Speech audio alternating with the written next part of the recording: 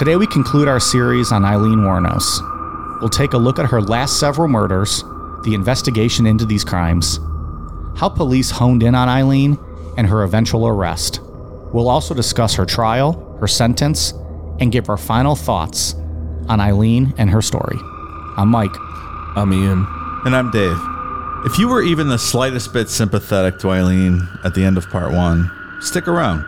Let's see how you feel after the conclusion of today's episode, once you know the rest of the story. This is Necronomipod. Like this and getting rich off it all these years in total pathological lying.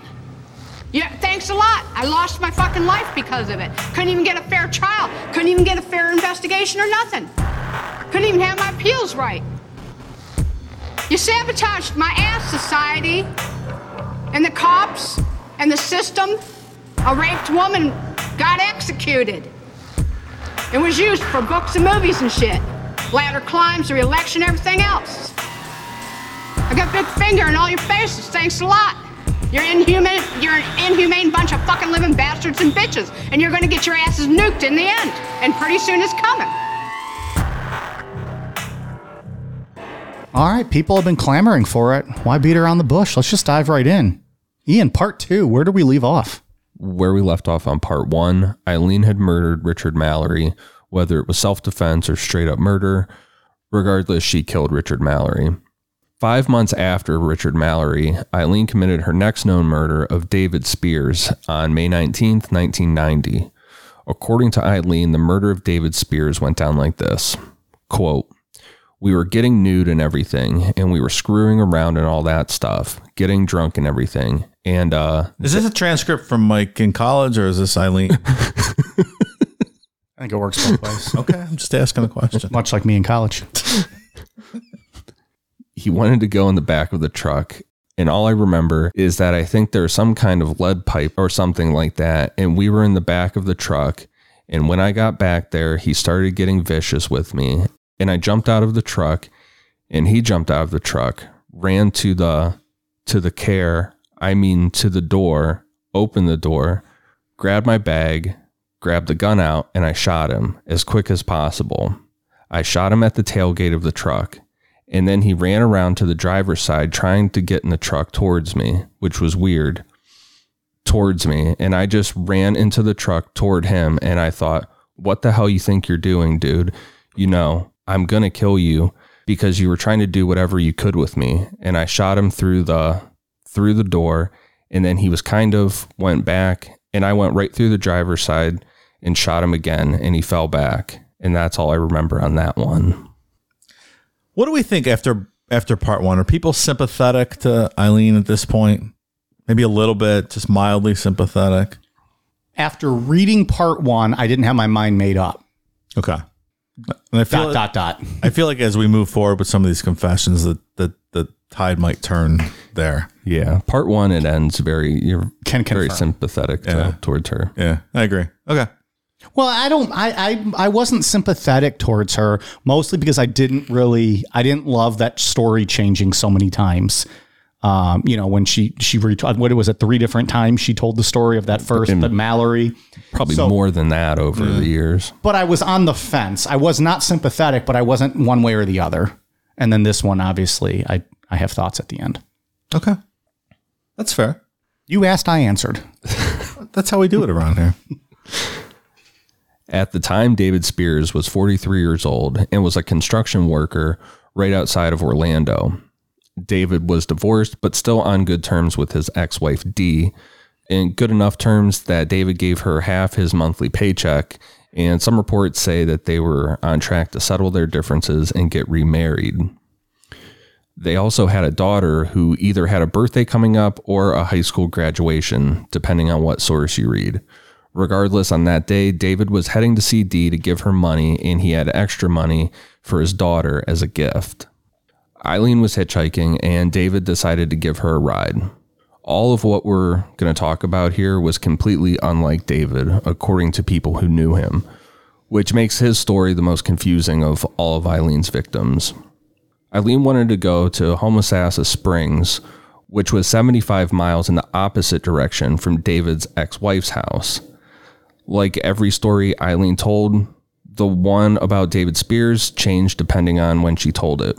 However, the general story is that David was going to rape Eileen. Whether you believe Eileen acted in self-defense or not, the facts of David Spears' murder are this. David's truck was found abandoned 10 miles west from where Eileen later picked him up. A blonde hair was found on the steering wheel, and a ripped Trojan condom wrapper was found on the floor of the vehicle. All of the items in the vehicle, including his tools and clothing, were gone, as well as all of David's money, which included his paycheck, which he cashed. He had that cash on him, the money for his daughter, and $600 in emergency money that he hid in the vehicle.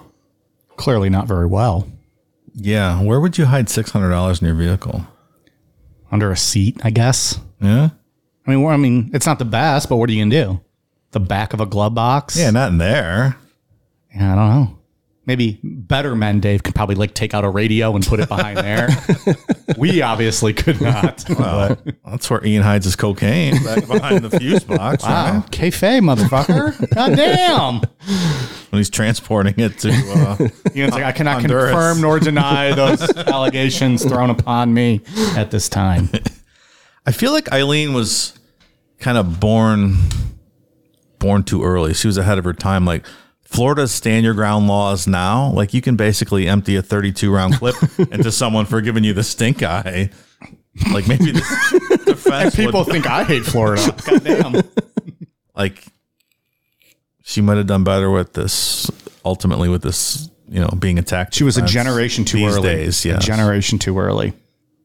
Well, and she would have had fucking Jose Baez and ball game, right? Yeah. She'd have been bar hopping around the Palm Beach bars or Fort Lauderdale or wherever. But he'd have made her blow him to pay the fees, and she'd have shot his ass too, though. She'd be like, "Nope, Maybe. bite your dick off, I'm gonna shoot you." Like in the crime scene with Richard Mallory, the driver's side seat had been moved forward to a position where David wouldn't be able to drive, showing that someone else had driven the car after he died. How tall was she? Was she short? Average. Shorter. A little taller, but yeah, I mean shorter than... I don't know how some of those people drive. You ever drive by some of those women? They have the car seat like pushed all the way up. They're like, you couldn't fit a piece of paper between them and the steering wheel. And they're like, how are you driving? How is that even possible? That's like my grandma's car. When I would move it for her, I'd have to get in. Like it was like literally all the way up. Your knees are like at your chin. Like, Stuck. Like, how can you can't even turn your head to look out the mirrors and see what's going on? well, I'm always astounded. sounds pretty when accurate the way they're driving out there. On June 1st, a man hiking found David's body in a clearing of pine trees. David's body was badly decomposed, and he was nude besides a camo baseball hat on his head. On the ground near the body was another torn Trojan condom wrapper and several cans of Busch and Budweiser beer. When the autopsy was done, the coroner found that David had been shot 6 times with a .22 in the chest. Based on the accounts from literally everyone that David knew, police theorized that David would not have picked up a sex worker, that he most likely picked up a hitchhiker to be nice, and it turned into a robbery, and the crime scene was staged. Have you ever picked up a hitchhiker? You know what? Actually, I did not do this willingly, but I was a part of that before. It wasn't fun. It was very scary. A man or a woman? A man, one of my friends just decided to pick this guy up, and it was interesting for sure. I'm good with that. I bet you judged that friend as hard as we judged you when you signed up with your real information from some dark web sites and, just befriended Kevin. Yeah, it wasn't great. He started playing Metallica on the back of he was sitting in the back seat. He was playing with his fingers, and No. it got real weird, and I was very scared. I've seen the movie The Hitcher. I'm not fucking picking up hitchhikers. Pass. What Metallica song was he playing? I think it was like Enter Sandman or something more popular. Shoot the guy in the head and throw him out right there. The worst Wow. Metallica. Fucking garbage music. Jesus. Terrible. Oh my Fire God. up. Now he has offended Metallica fans and citizens of the great state of Florida tonight. It's not my stand your ground law. It's theirs. What are you talking about? Just saying. Not long after Eileen killed David Spears, Charles Carskadon made the mistake of picking up Eileen on either May 21st or May 22nd, 1990. About this, Eileen said, quote, "That guy, the drug dealer, he had $20. He wasn't going to give me more money. The one with the 45 on top of his hood. He crawled in the back seat and I crawled in the back seat and he said, 'You fucking bitch,' and all that stuff. And I thought, 'You fucking bastard.' I shot him in the back seat and then I got out and kept shooting.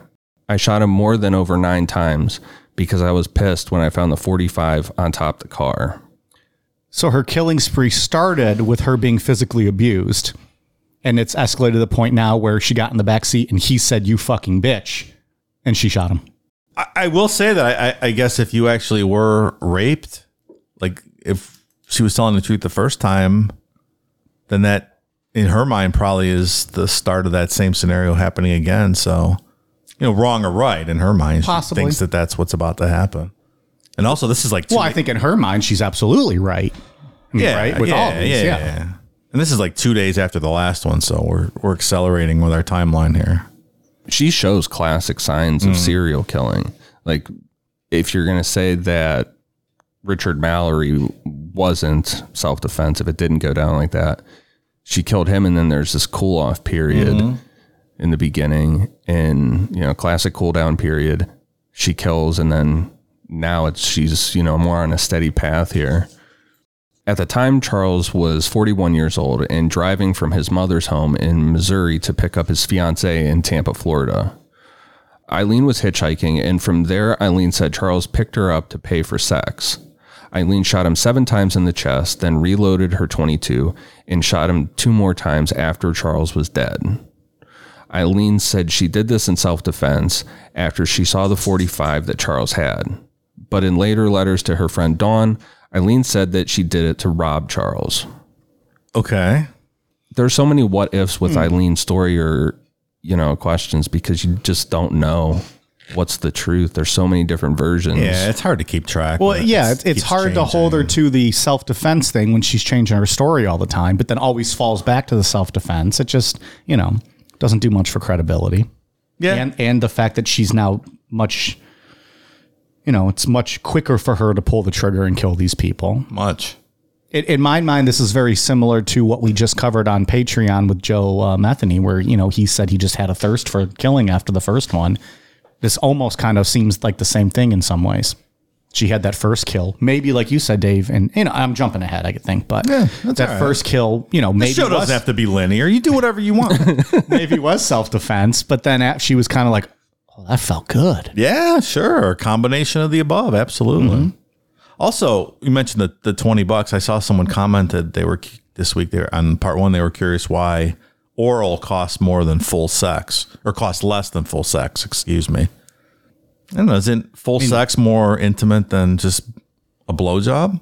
So I always thought blowjob's real quick, half as much, right?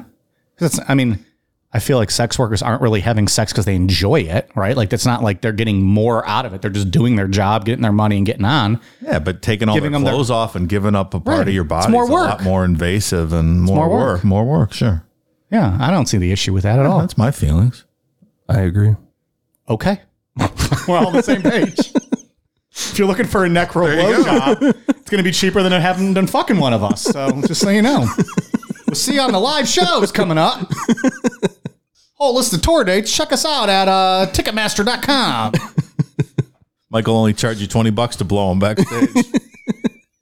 If he has to fuck you, it's full price. That's exactly right.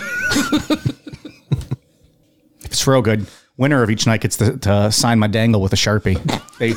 They win the night. Here you go. We also do it. We also do it glory hole style. So I don't know who's on the other side. All comers welcome, but I will come the best. All right, let's just. Whew. Charles's body was found 23 miles away from Tampa on June 6th, and his body was hidden with some leaves and a green blanket. The Cadillac Charles was driving was found the following day, around 45 miles away from where his body was found. Eileen had stolen his .45, a blanket, a stun gun, a Zippo lighter, a watch, and a suitcase. That is zero attempt to hide what you've done. None at all. None at all. That's asking to be caught. Either a day or two after Charles's body was found on June 7th or 8th, 1990, Eileen struck again when she killed Peter Seams. About this, she said, quote, "Oh, let me see. Third guy. I had a problem with, let's see. I think one's the one. He's a Christian guy or something.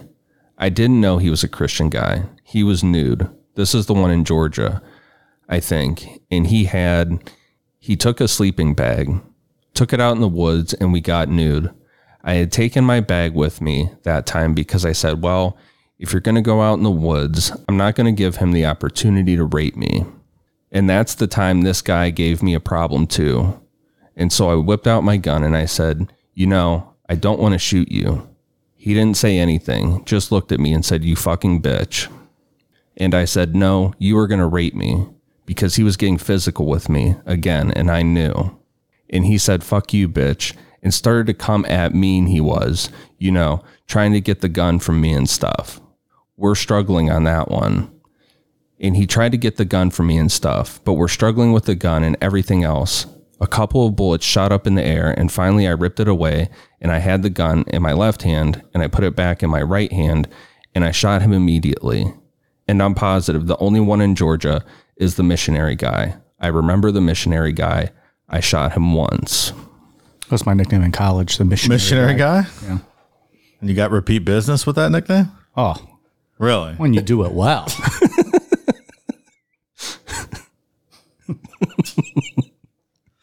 Did she call this guy the missionary guy because he was a Christian missionary trying to convert her, or because he just liked to do it boring style? He was a Christian I think we missionary. answered that in the next paragraph. I didn't know if that was a joke or you were asking. Oh, you're right. Sorry. Yeah. It's like, God damn. It's literally the next sentence. Look, there's nothing wrong with missionary sex, Dave. I didn't say there was, Mike. Just maybe not every time. 90% of the time. Okay. I don't know where to go from that. I was just talking out my ass on that one. By all accounts, Peter Seams was a very nice man who did missionary work, and on June 7th, 1990, he was headed out to visit relatives in Arkansas. He was driving a 1988 silver Pontiac Sunbird, and somewhere along his travels, he picked up Eileen in Georgia. All we have to go off of with Peter's murder is Eileen's story. His body was never found. So no forensic evidence, anything to go off of. I had a convertible Pontiac Sunbird in the early 90s. Yeah. I loved it. It was cool. It was tame. I was 6 years old. I was cruising around in my convertible. I would drive around when it was like 30, put the top down, put the heat all the way up. Is that what you did? Yeah, all the time.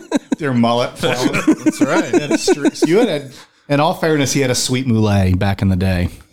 I've seen those photos of him in high school. I like that car. It was cool. All right. If any of you car guys out there have an extra one laying around, send it up to us. We'll give you the P.O. box. Send Dave his, what was it? Pontiac what? Sunbird. Sunbird. Yeah. All right. What was your first car, Ian? Was that your first car, Dave? It was not, no. What was your first? We've talked about this. Volkswagen Rabbit. What is that? A rabbit? It's a Volkswagen. It's a Rabbit. Okay. I'd not heard of that. Yeah. All right.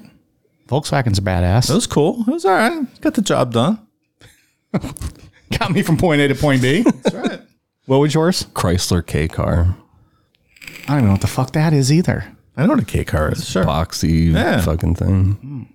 All right. The seats were like the bench ones that both seats come up together. Oh, damn. That's not the one you wrecked, is it? No. No. That was later on. Yeah. I had a Chevy Cavalier. I had one of those. Like that was my next car. Was a Cavalier? Yeah. Yeah. Okay. Good talk. After that, I had a Camaro with a big upside down cross painted on the hood. Did you buy it that way? Yeah. So you saw, you're like, I have to have that. That's from someone I knew. Yeah. That's sweet. Sorry. That's the car that we told the stories about dropping bottle rockets and smoke bombs out of the bottom of the floorboard because the floorboards were all rotted out. I don't remember that. Yeah, I remember that story. Sounds about right. So the sacrilegious car is just blowing up, going down the road. People are like, see? And that Rabbit was the car you could, it had the... I got to Google this. I got to look it up what a Rabbit is. I think we talked about this too, but it had the windshield wiper fluid came up and it split off into two separate pipes so you could crimp one side and get double pressure on the other side. And then we bent it, the passenger side off to the right, and you could pull up at a light and someone and tap it and hit them in the face in their open window.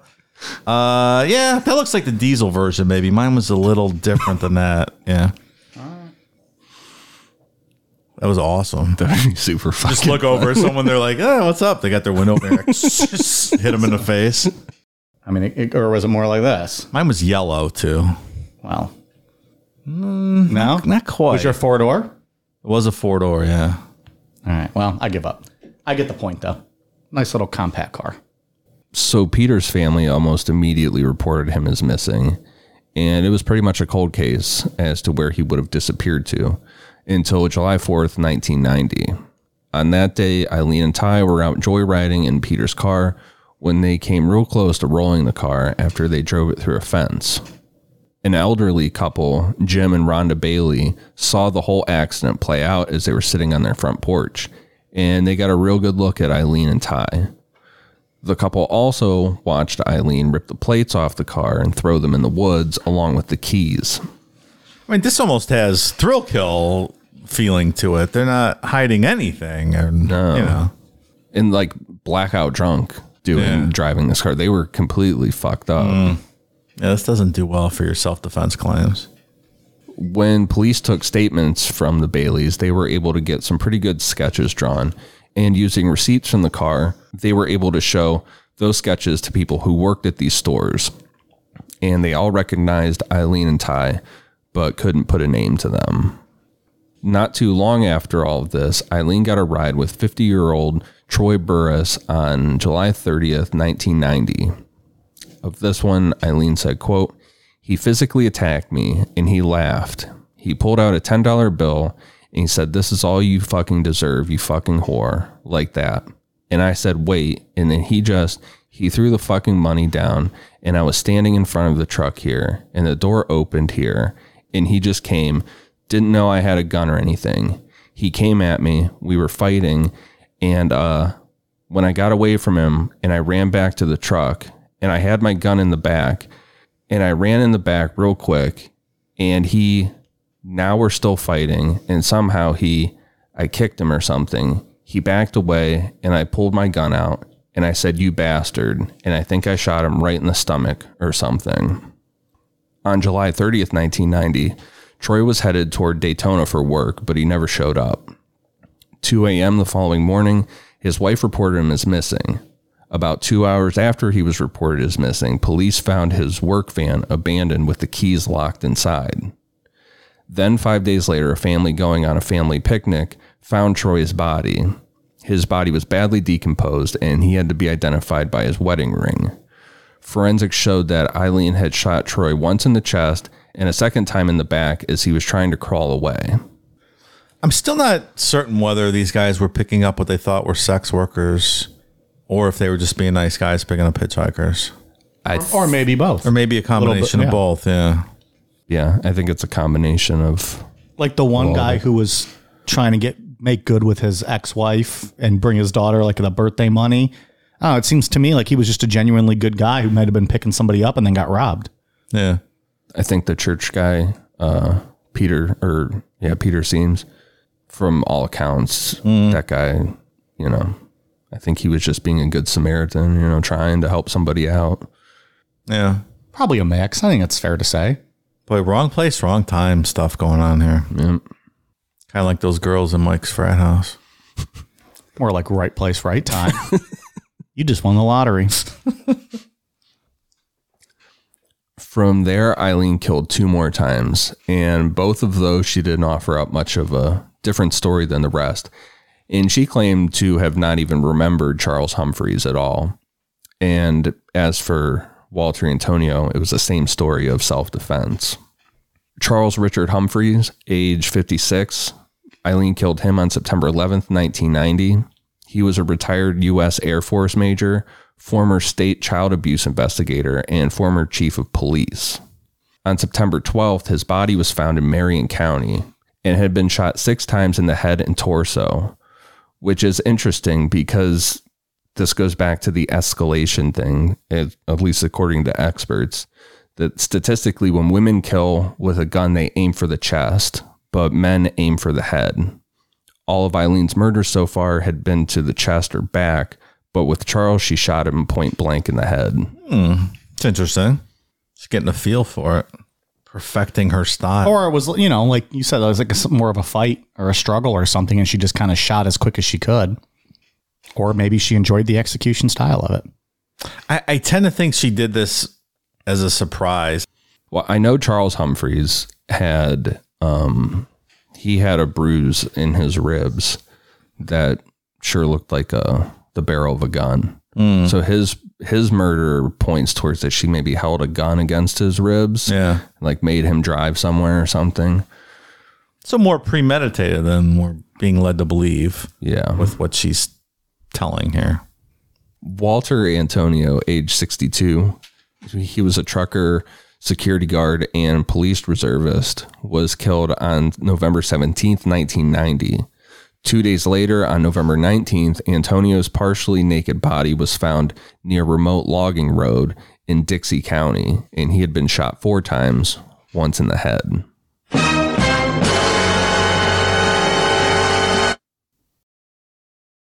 Captain Steve Binniger was the only one that really started to put things together that they had a serial killer operating in Florida, but with an odd victimology, just middle-aged white men. By the 90s, people had stopped picking up hitchhikers, so the thought was whoever was killing these guys was probably a woman. Like the fact that Eileen was a woman, dropped their guard, and they were willing to give her a ride. Yeah, that's logical. 2 pieces of evidence that Binniger had to work with was the sketches of Eileen and Ty and a bloody palm print left at one of the crime scenes. So Binniger just started blasting their sketches all over Florida, which led to people calling in with solid tips for him to work with. A guy in Homosassa Springs called in saying 2 women matching the sketches rented an RV for a weekend from him. And after police went through the records, they found it was rented to a Tyra Moore and a Lee. Tyra's not very bright here. She uses her real name for everything. Not a master criminal. No. In Tampa, a worker from a motel called in and said that 2 women matching the description were living there for a bit, and records showed it was Tyra Moore and a Susan Blahovic. The witness got to know them a bit and said that Susan was the more dominant of the 2, like she was in charge. And the witness had spoken to Susan about her work as a sex worker who worked the Florida highways. Binniger found that Susan had some warrants out for her arrest, and the mugshot matched one of the sketches. He also got some tips about Tyra Moore with a woman named Cammie Green. Cammie Green also had some warrants out for her arrest, and it was the same person as Susan. But the most damning piece of evidence came when Binniger was able to track down Richard Mallory's property that had been sold at a pawn shop. I don't know if this is still how it works in Florida, but at that time, to sell something at a pawn shop, you had to give a thumbprint.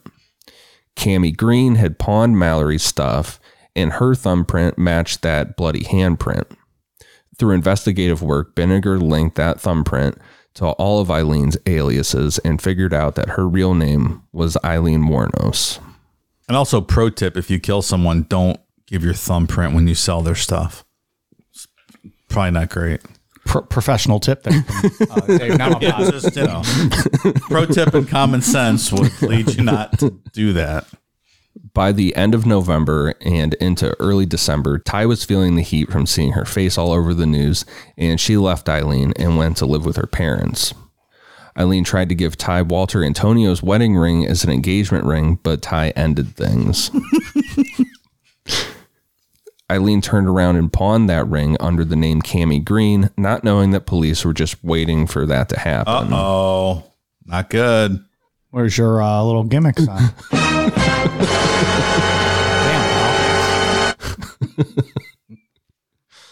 So police were able to track down Ty and struck a deal to help police find Eileen. Through Ty, Binniger learned that they hung out a lot at the Port Orange pub and another bar called The Last Resort. Did you know they found Ty at in Scranton, PA? Is that where they found Yeah, her? she was hiding out at Shrewd Farms, I think.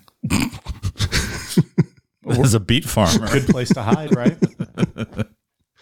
Didn't they get her to wear a wire? They did something. They got her to call Eileen and try to get her to confess, right? Yeah, there was some tapped phone calls. Yeah. These were both scary biker bars, like places that you know real quick that you don't belong there. Yeah, I know I don't belong there. Like, nope.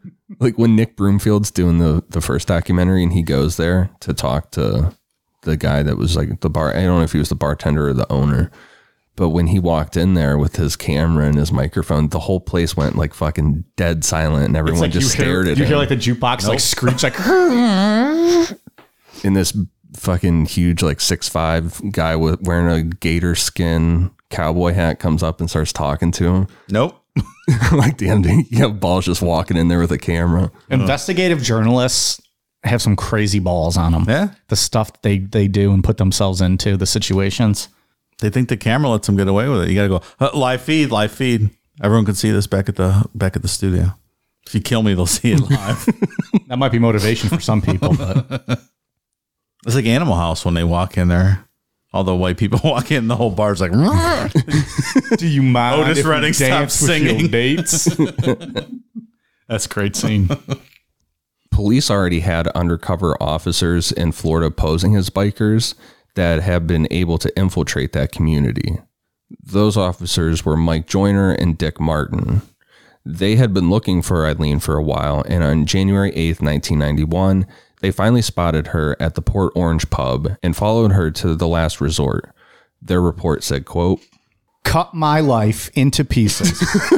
This is my last resort. Suffocation, no breathing.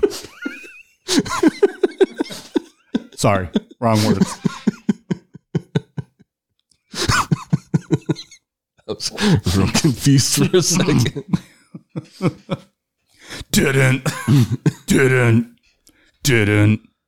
That was like the easiest song to learn on guitar back in the day. It was like the same notes. You just kind of move your fingers up and down the fretboard. what was that, Papa Roach? Oh, yeah. Oh, God. They just came out with a new album Stop like it. 2 weeks that ago. band's still around? Really? Unfortunately. Oh, boy. Yeah, like 2 weeks ago. I think it came forgot out. all about them till you said like the Last Resort bar before, and I was like, "Holy fuck, they were a band!" I saw them at Ozfest. They were at Ozfest like in 2001 with I think Linkin Park was there. I think we've talked about it before on here. Crazy Town got booed off stage. Zakk Wylde was there. Marilyn Manson was the co-headliner with Black Sabbath as the headliner, like a reunion of the original four. That's fun. It was a good show. Someone else. Kitty was there, right? Our pal Mercedes? Not in 2000. Weren't they at 2001? I don't think they were No? at that one. I don't believe so. No, I think we looked that up before, and they were there either the year before or the year okay. after. Yeah. Drowning Pool was there. They were on the third stage in a parking lot. It was when their original singer, before he passed. Anyways, okay. It's crazy when you look back some of the bands that were on like the second or third stage. Like I saw Tool at Lollapalooza. Yeah. Like the second Just year. on those small like on the stages. small Yeah. stage, no one knew who they were. It's like you and really yet. 50 people watching them at like 10 a.m. at a festival. That's right. All right. So after I derailed Ian's story, this is what the officers who were following Eileen had to say. A surveillance team was dispatched to the Daytona Beach area in search of Eileen Wuornos. On January 8th, 1991, a team of officers inside the Port Orange pub on Ridgewood Avenue, Daytona, spotted Wuornos at that location. Undercover officer Mike Joyner observed her with a tan suitcase, which she carried from one location to another. Conversations with her and the observations of the undercover team were that she has mood swings from friendly and congenial to aggressive and abusive, and is known to consume both Busch and Budweiser canned beer and smoke Marlboro cigarettes. She told Mike Joyner that everything she had was in her suitcase and showed a key to him, which she said was his life. This was the key to her lockup at a storage warehouse. She then walked to the Last Resort bar, where she had been sleeping tough on a yellow vinyl car seat outside of the premises.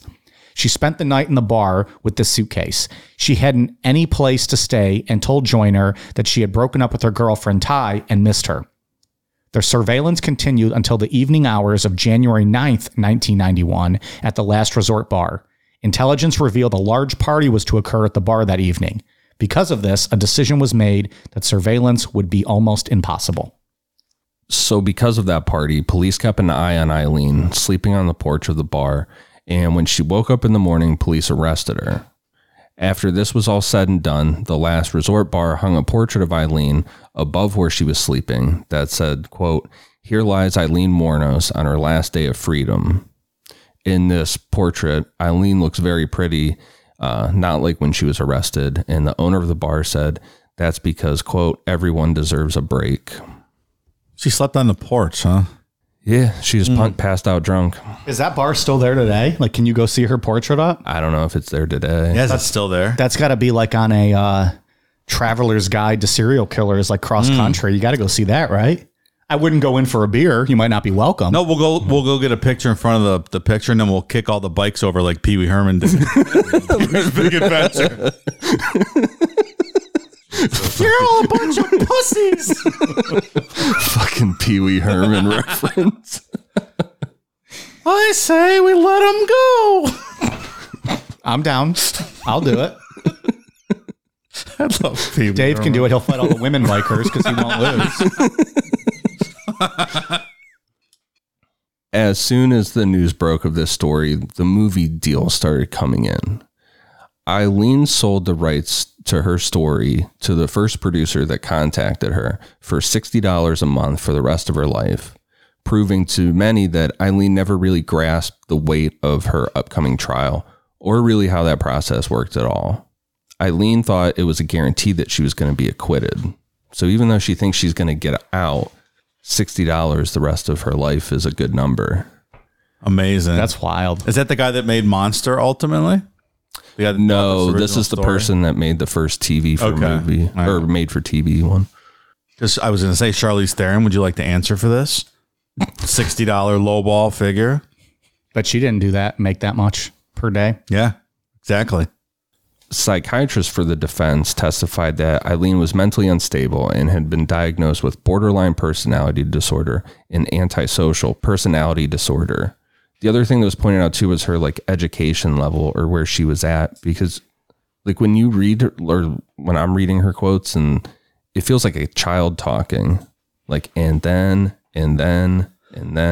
Yeah. So that was part of people that thought that, you know, she was unfairly tried, questioned her like education level too. Yeah, I can see that. Is she one that went right in there and started telling the cops everything without an attorney? And yeah. And it's debated on if why she did that. You know, if she was just trying to take the heat for time. I personally don't believe it should be legal for you to waive your right to counsel. I don't believe the police should be able to speak to you without an attorney present. Not only should you never do that, I don't think it should be allowed, period. I wish we had the Law and Order noise. Bum, bum, bum, bum. No, just like the in between scenes. The anytime Dave says something legal, we just hit that. Like they shouldn't be able to talk you into doing it. It should just not be allowed, period. End of story. But then you're taking away the right of that person to also just speak freely. Well, that's too bad because it just shouldn't sorry, person, you're an idiot. You're an idiot, and you don't deserve to have that right. It should be mandatory. Oh, Dave, there's a lot about the, laws and rules and constitutions in this country that probably should be. It's just my opinion. It happens to be right, though. Bum, bum, bum, bum, bum. Dave, you're missing the point of the joke. It's not the song. It's not the intro of the I know show. what you're doing. It's the scene. It's the scene, man. You have to have like a good It's quip. funnier when I hum the song, though. You have to have like, some kind of little quip before it goes into like the, the music. Bum, bum, bum, bum, bum, bum, bum.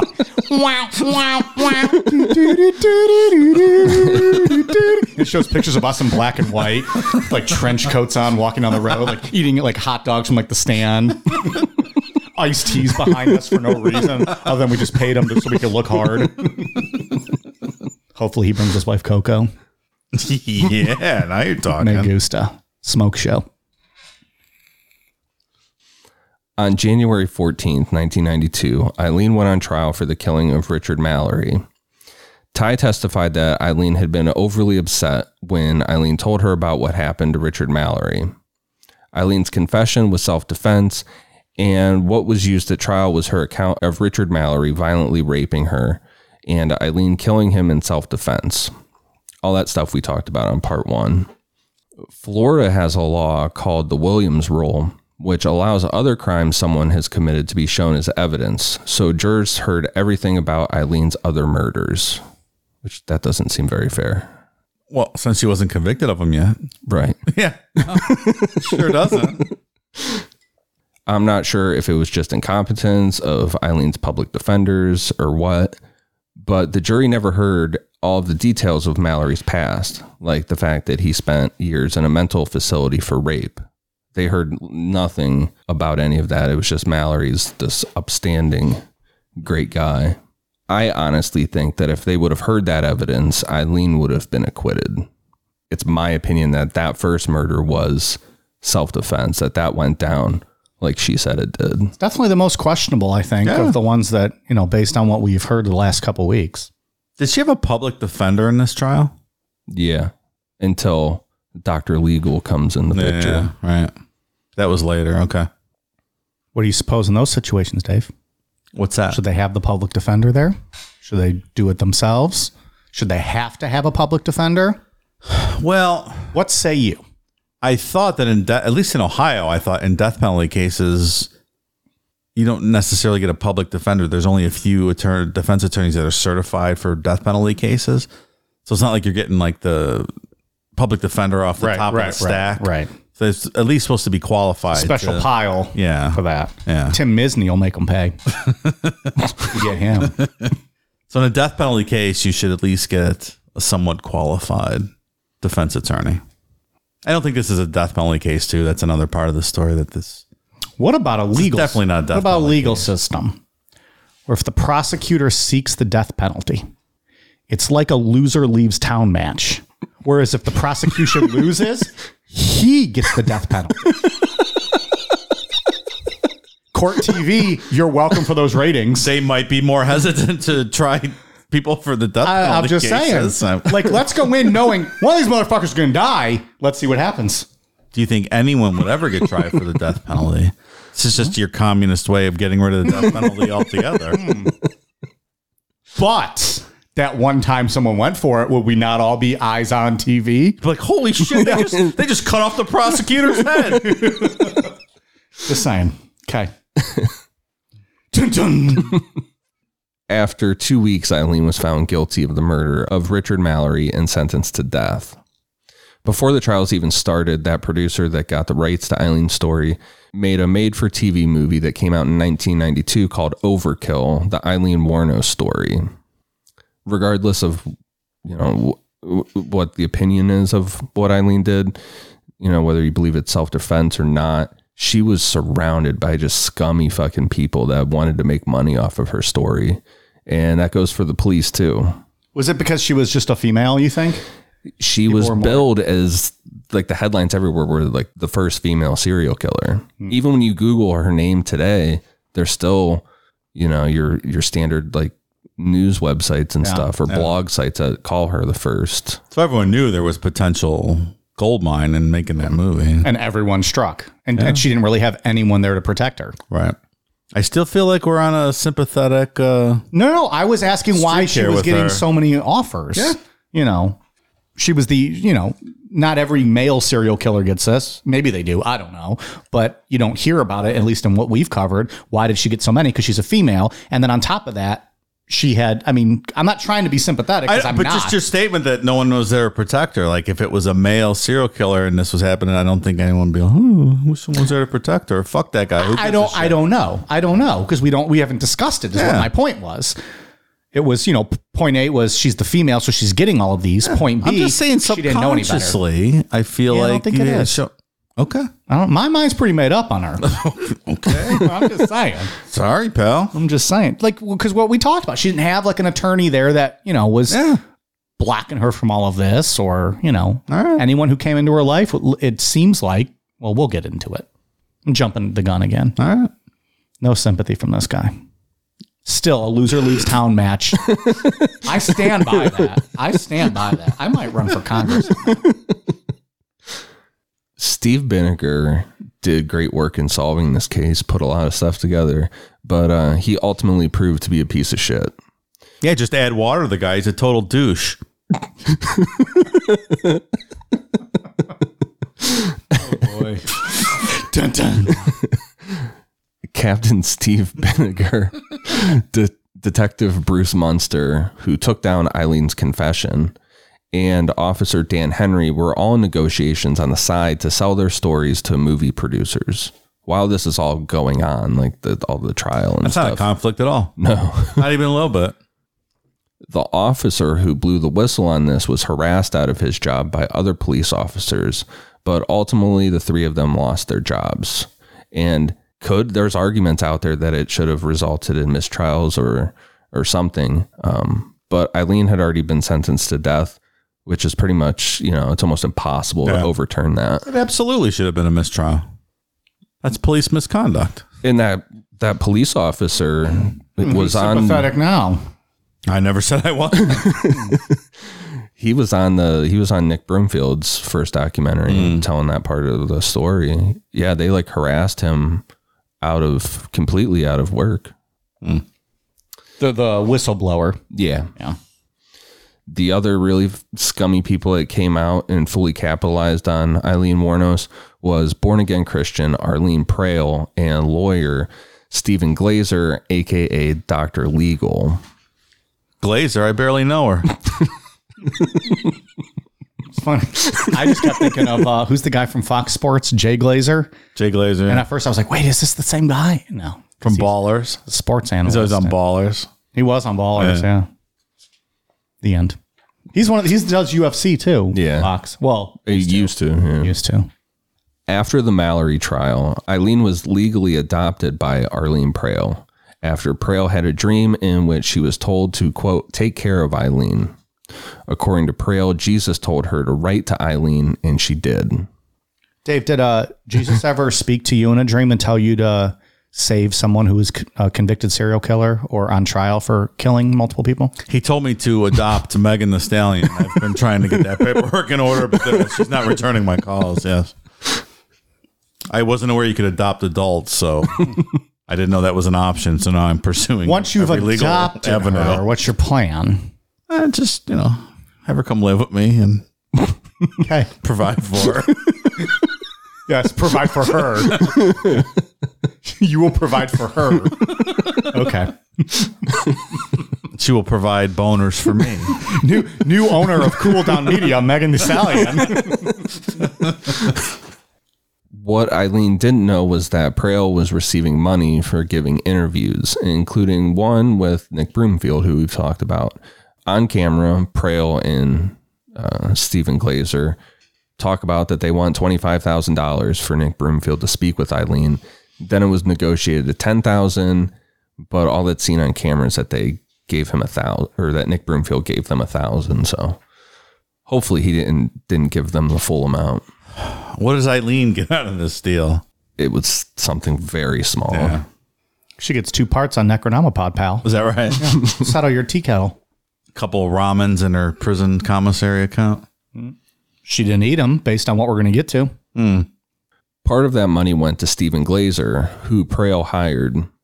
Chief Assistant Public Defender Trissa Jenkins accused Glazer of mishandling Eileen's cases and appeals. Jenkins testified that Glazer never picked up the discovery files from the cases. Instead, Glazer filed a notice that he was taking over the case and a motion to change Eileen's original not guilty plea to a no contest on that same day. On March 31st, 1992, Eileen pleaded no contest to the murders of Dick Humphreys, Troy Burris, and David Spears, saying she wanted to, quote, get right with God. Eventually, throughout this, Eileen began to suspect that Prale was only there for publicity and money. Eileen told Nick Broomfield in an interview that Prale and Glazer were telling her ways to kill herself in prison. She suspected they advised the no contest plea because Glazer was too inexperienced to handle a multiple murder trial, and they just wanted her dead to sell the exclusive story rights. Because now Arlene Prale is considered her mother, all of that would be in her. She owns control. the rights, everything. Yeah. Are these clowns still around? Oh, yeah. Be careful. Living out their lives. But somewhere. Dave, it's a born-again Christian. Well, straight clowns, both of these people. They do not seem like fine human beings. No. Dr. Legal is absurd in that documentary. I got to watch that. I've never seen that. He's got like the afro. He's like smoking joints where they're driving to go. He's driving the car. Nick Broomfield's filming from the passenger seat. They're driving to meet Eileen. He's just smoking joints. And Sounds like effective legal counsel. Something fishy going on here, Mike. I don't like it. Shouldn't be doing a weed if you're trying to provide legal counsel. No, you shouldn't. Don't do a doobie and show up in my courtroom. That's all I have to say. Judge Mike has spoken. Also, you come here with that death penalty, you better be prepared to have it thrown back at you. Because this is That's right. loser dies courtroom. If you're going to bring that shit. in 1992, Eileen pleaded guilty to the murder of Charles Carskadon and received her 5th death sentence. In February 1993, she pleaded guilty to the murder of Walter Antonio and was again sentenced to death. During this plea to the court, she held her statement that Mallory had raped her, and Eileen said, quote, I wanted to confess to you that Richard Mallory did violently rape me, as I told you, but the others did not. They only began to start to. On May 15th, 1993, Judge Thomas Swaya handed down 3 more death sentences.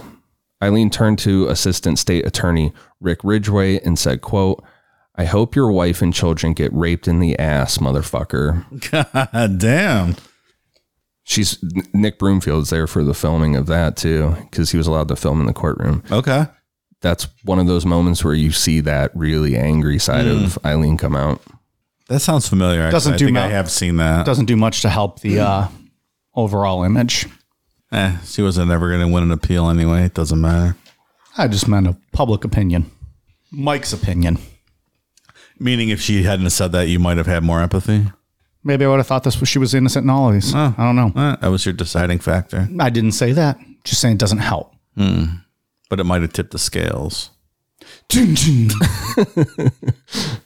Eileen was sent to the Florida Department of Corrections Broward Correctional Institution death row for women, then transferred to the Florida State Prison for execution. Her appeal to the U.S. Supreme Court was denied in 1996. In a 2001 petition to the Florida Supreme Court, she said she wanted to dismiss her legal counsel and drop all pending appeals. Eileen said, quote, I killed those men, robbed them as cold as ice. I'd do it again, too. There's no chance in keeping me alive or anything, because I'd kill again. I have hate crawling through my system. I'm so sick of hearing this she's crazy stuff. I've been evaluated so many times. I'm competent, sane, and I'm trying to tell the truth. I'm one who seriously hates human life and would kill again. That's pretty clear. Can't get much clearer than that. I don't know. She's an enigma, this one. Yeah. In 2002, Eileen started accusing prison staff of putting dirt, spit, and urine in her food. She said she had overheard conversation among prison staff, quote, trying to get me, so pushed over the brink by them, I'd wind up committing suicide before the execution, and, quote, wishing to rape me before the execution. She also complained of strip searches, tight handcuffing, door kicking, frequent window checks, low water pressure, mildew on her mattress, and, quote, catcalling and distaste, a pure hatred towards me. Eileen threatened to boycott showers and food trays when certain officers were on duty. And she said, quote, in the meantime, my stomach's growling away and I'm taking showers through the sink of my cell. Her attorney stated, quote, Miss Wuornos really just wants to have proper treatment, humane treatment, until she's executed. He added, quote, she believes what she's written. In the weeks before her execution, Eileen gave a series of interviews to Nick Broomfield and talked about, quote, being taken away to meet God and Jesus and the angels and whatever is beyond the beyond.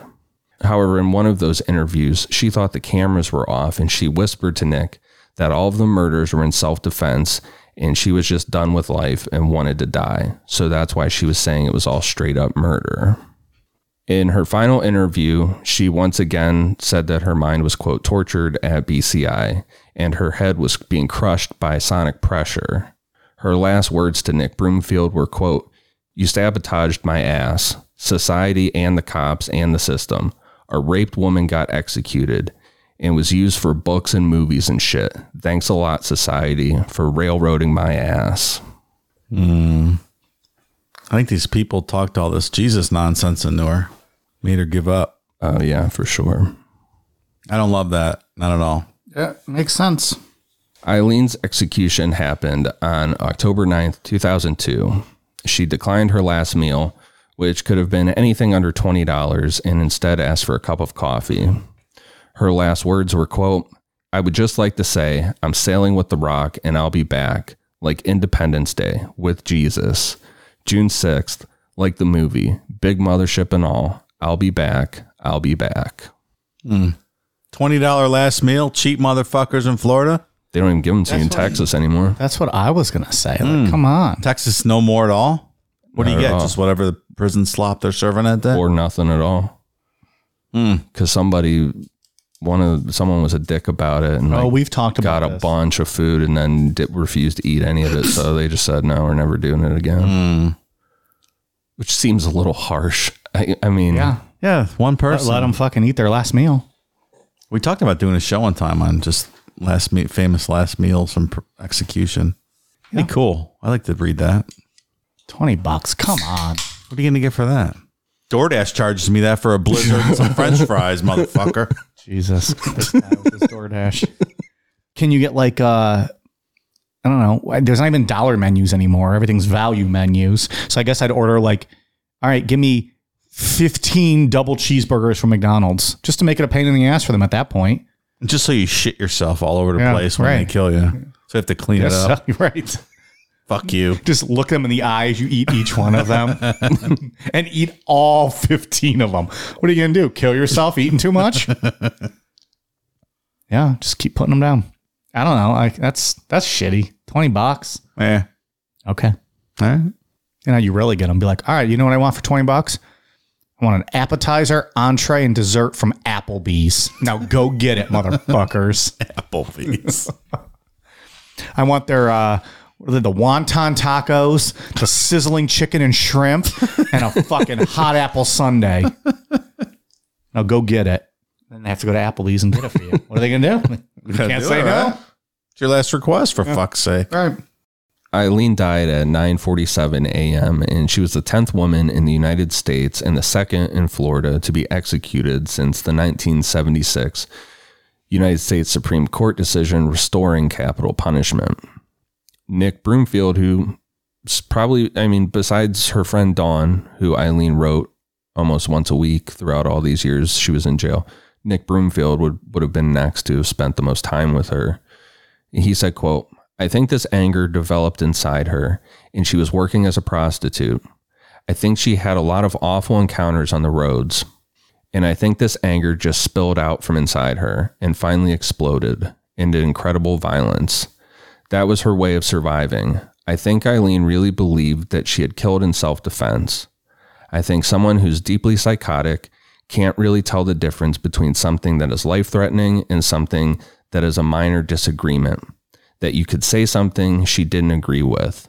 She would get into a screaming black temper about it. And I think that's what had caused these things to happen. And at the same time, when she wasn't in those extreme moods, there was an incredible humanity to her. I'm still somewhat sympathetic here, and I don't believe any of these are death penalty cases. I think it's certainly hard to tell. especially given her, maybe were those official diagnoses that she received from like when she went through the courts and had her assessments done. Yeah. Between that and her changing her story and given, the situations that she was in.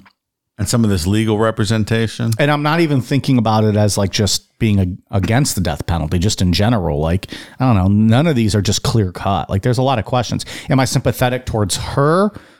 No, I think she probably was a killer, but I don't know if there's enough just based on that, to say, because she got a death penalty for every fucking one of these.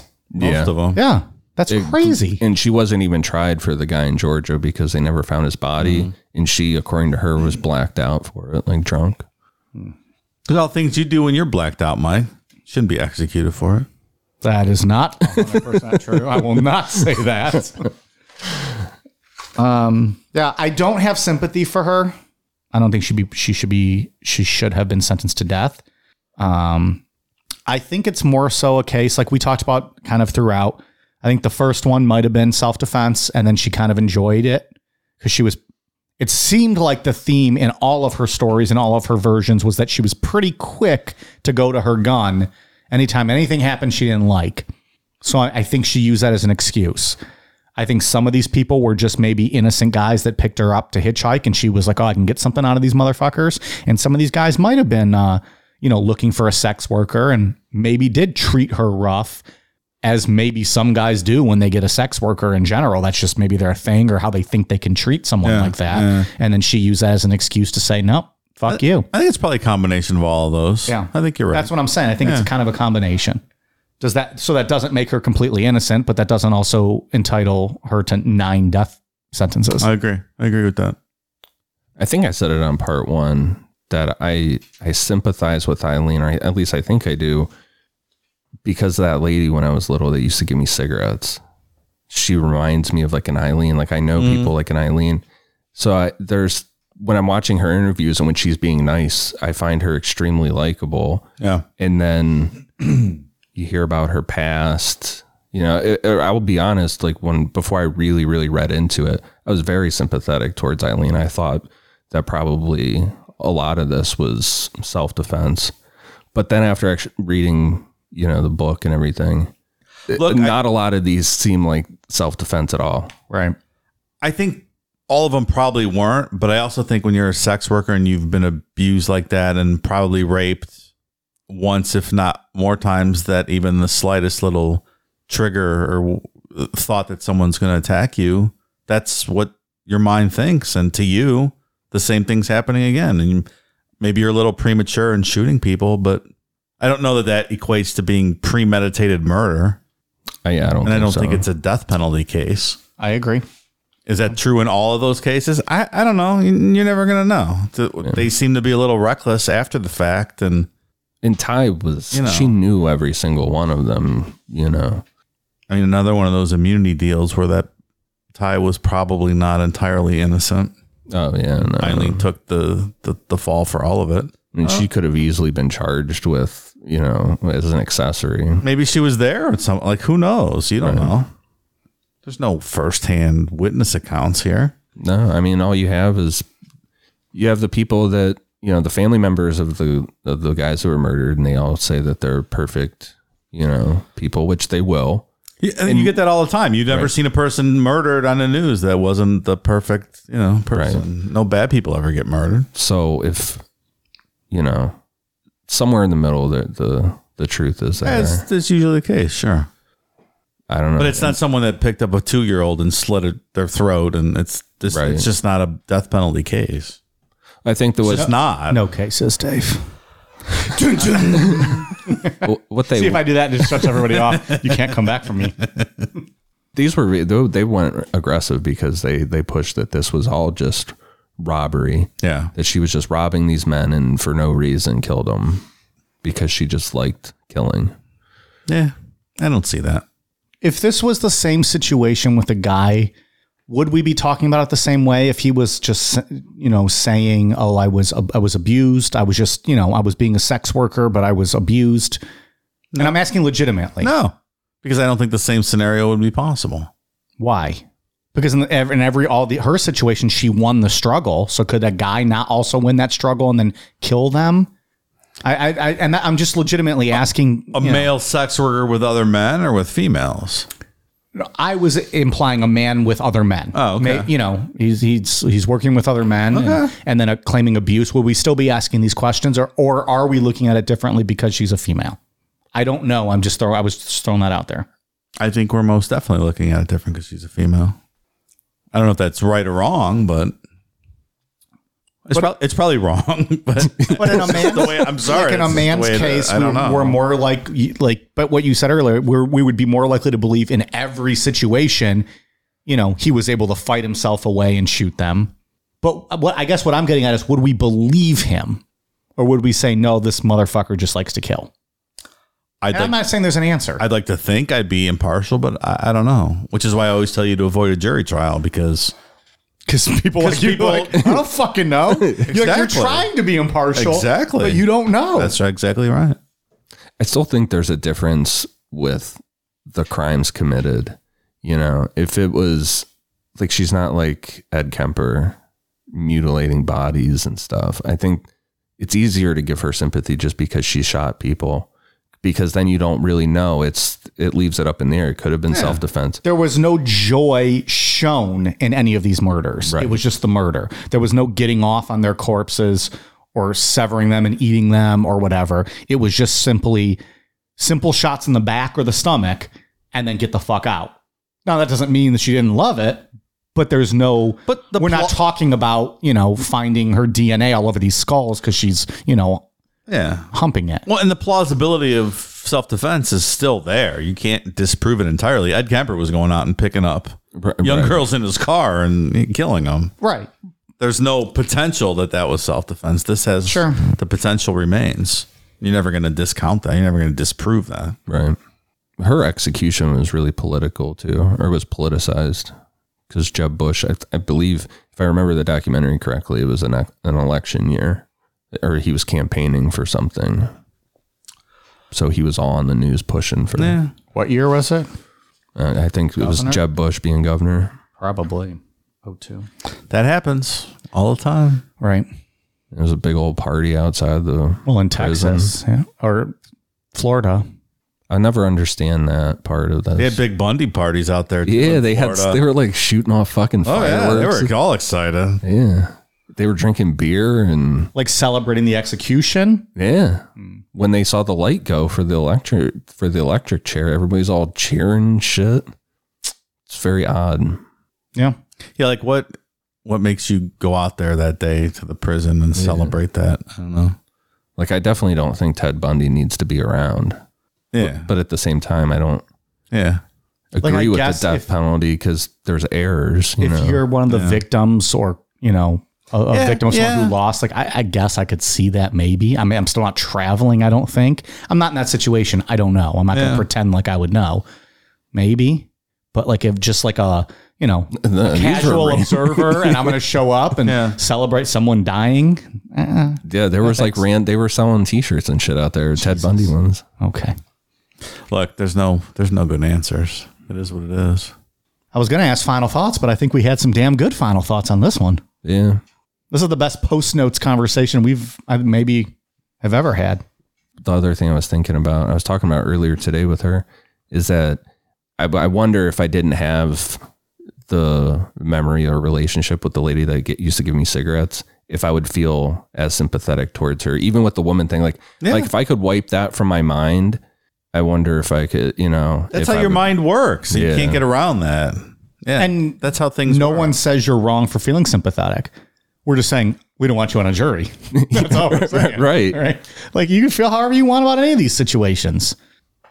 Just makes sense. Like Dave has always said, you don't want a jury trial because of situations like that. You absolutely never want a jury trial. You're a well-adjusted, normal human being. But in the back of your mind, you have that one story or instance of your life where you're going to feel a certain way. And it could work the opposite way. If a friend of yours got murdered by someone that looked like the defendant, that's also going to be in the back of your head. Yeah. You don't want that jury trial. Yes. All right. That's all I got. This was an episode. I've said my piece. All right. We got some patron shout outs.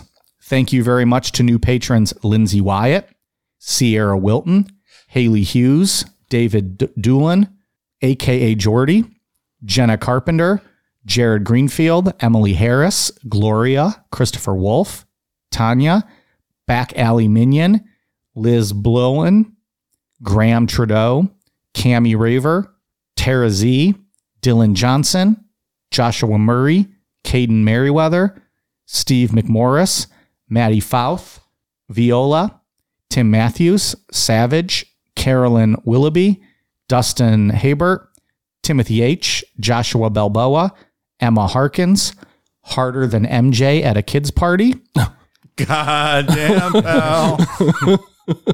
Austin Kirkland, Lauren Garnett Mackey, Sohaila Seif, Bethany Wemple, Nicole Bond, Heather Souter, Morgan Gianelli, Pierce Franklin, Florida Man, Pillar America, Amanda, Dawn Pauling, Dabinaroni, Kathy Sanders, Emily Kelly, Michelle Hilson, Smegma Quesadilla, Tomato Sword, Ernest Bennett, Aaron Moore, Lisa, Sir Zanitz, Brenda Shue, Kelly K, Mike Oxmall, Dodge Marks, Carly Cons, Jonathan Trujillo, Colin Reynolds, Mike Namapod likes wiener.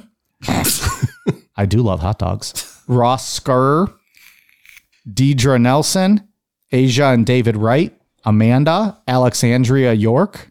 Wasn't that the name of Terry Runnels in WCW? Maybe it was Alexandra York. You remember that? It was. I never watched WCW. Really. It was early 90s. Anyways. All right. Alexandria York, Pandra Fegley, David Johnson, Holly Barron, Aaron Riley, Selena Stevens, Autumn Calendar, Ashley Raposa, Trevor Campbell, Mary Fournier, Cleo May, Tim Campbell, Eatable Donkey, Christian Lopez, Clay, Beck Fair, Lurkin Turk, Alana Patterson, Ruth Caden, Zachary Tappan, Melissa Maya, Sophia True, Justin Newby, TR Hill 612, Angie Gilbert, and Jastronaut. Thank you very much. We are at patreon.com/necronomapod. What was that one? Schmegma fajita? Yeah. That's not very appetizing. Mm-hmm. Is that what I said? Schmegma fajita or something. Doesn't sound great. It's dick cheese, man. Schmegma. Ian, what do you got?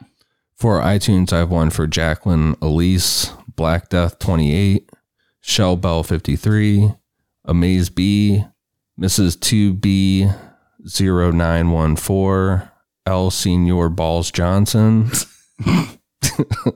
Cassie J, Gerald McBoink, True Crime Fan, and Fantasia. Thank you guys for the awesome reviews. Dave, what do you got? I don't have anything. Thanks for asking, though. Of course. You're always welcome to give your last word. Oh, appreciate it. All right. We got some new merchandise up on Amazon. Go check those out. We got 3 new logos up there available in all designs and sizes, and hoodies and t-shirts and long sleeves and tank tops and zip ups and all that fun stuff. Still some stickers on the website too. Stickers on the website. The stickers are actually at necronomapod.com. All other clothing merch is on Amazon. Yeah. So make sure you check those out. Get them while they last, because I'm going to take them off soon, because it's a pain in the ass to ship them, and I don't really want to do it. So I'm just going to pull them off pretty soon. So you better fucking order soon. 3 packs available right now. Other than that, patreon.com/necronomapod, Twitter, Facebook, Instagram, YouTube at Necronomapod. Hope you guys have enjoyed this series. This has been a highly requested one. So hope everyone enjoys it. And see you next week. All right, you guys ready for a cool down beer? Cheers.